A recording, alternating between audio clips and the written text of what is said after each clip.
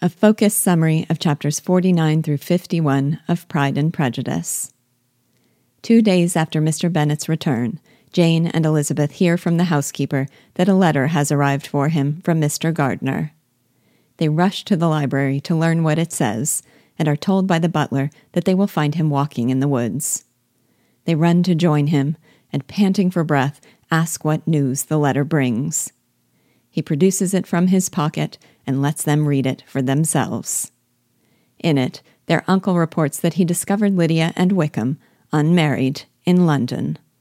But if Mr. Bennet will agree to terms he has made with Wickham on his behalf, they will be married soon. He need only settle on Lydia her share of the £5,000 she is due to inherit after her parents' decease, and, while they are still living, give her £100 per annum. Mr. Gardiner reassures him that Wickham will still have some money after his debts are discharged. As soon as Mr. Bennet sends his approval, they will be married at the Gardiner's house at once. Jane naively concludes that Wickham was not so undeserving as they had thought him. Elizabeth is concerned only that Mr. Bennet not waste time and write back right away. But Mr. Bennet feels sure that Mr. Gardiner must have spent a substantial sum to pay off Wickham's debts and persuade him to marry Lydia, and he wonders how he will ever pay him back. Mr. Bennet returns to the library to write, and Elizabeth is left alone with Jane to lament the meager victory of her sister's unhappy marriage to a wretched man.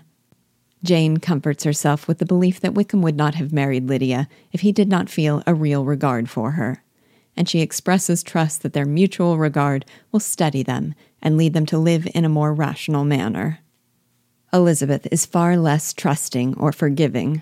She is sure that her aunt and uncle have made great sacrifices for Lydia.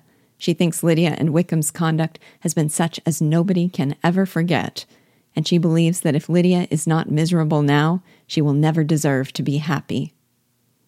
It then occurs to the sisters that they ought to make what has happened known to their mother. They find Mrs. Bennet in the company of Mary and Kitty, and are able therefore to tell them all at once. At the news that Lydia is to be married, Mrs. Bennet can hardly contain her joy. Her violent delight is undisturbed by any fears for Lydia's happiness or recollections of her misconduct. Elizabeth tries to temper her mother's enthusiasm by leading her to understand their debt to Mr. Gardiner. But Mrs. Bennet only declares that it was right he should help her. She then proceeds to the more pressing matter of the wedding clothes. She calls on Lydia to order the carriage so that she can spread the good news around town. Elizabeth takes refuge in her own room, where she has the freedom to think. Upon reflection, she is thankful that as bad as things might be, 2 hours before they had feared far worse. More than ever, Mr. Bennet wishes he had done a better job laying aside a sum for the provision of his family. If he had, the satisfaction of bribing a worthless man to marry his daughter could have fallen to him rather than his brother-in-law. When he first married, it seemed useless to economize, since they would surely have a son. 5 daughters later, it was too late to be saving. In terms of grateful acknowledgment, though expressed concisely, Mr. Bennet delivers on paper his perfect willingness to fulfill all the engagements Mr. Gardiner has made for him.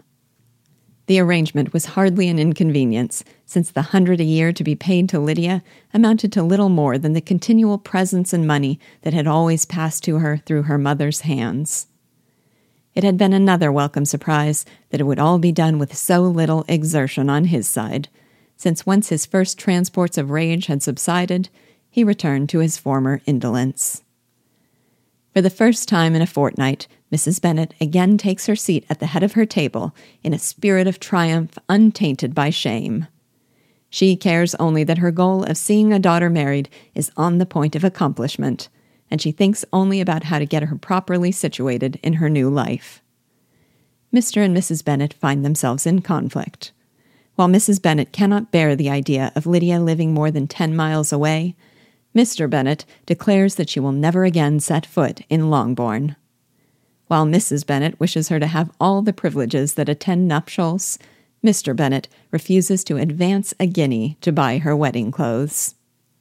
Elizabeth regrets that in the distress of the moment she told Mr. Darcy of her fears for her sister, now that she might have concealed the unfavorable beginning of their marriage from those who were not on the spot.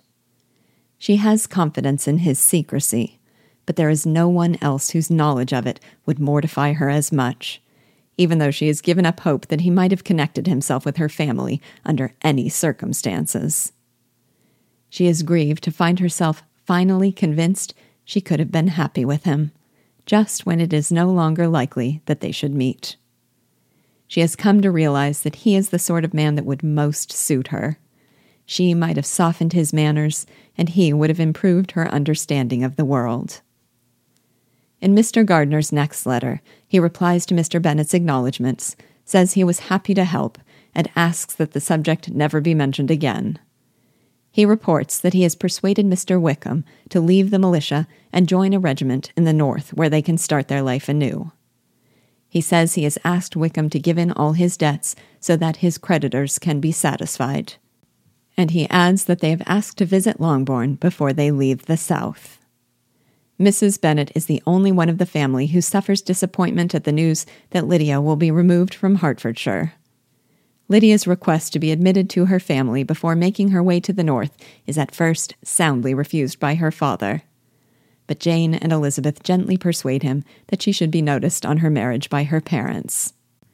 Their mother is merely gratified that she will have a chance to show her married daughter in the neighborhood before she is banished from the county. It is settled that Lydia and Wickham will visit Longbourn as soon as the ceremony is over, and though Elizabeth thinks it is right, to see Wickham is the last thing she personally would wish.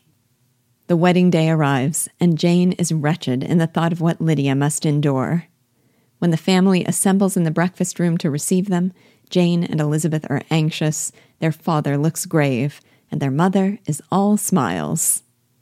But Lydia runs in carefreely and is welcomed by their mother with rapture. To Wickham, who follows behind her, Mrs. Bennet gives her hand and an affectionate smile. Wickham appears smugly assured of their happiness. Mr. Bennet's reception is not so cordial. Elizabeth is disgusted, Jane shocked. Lydia unabashedly demands their congratulations.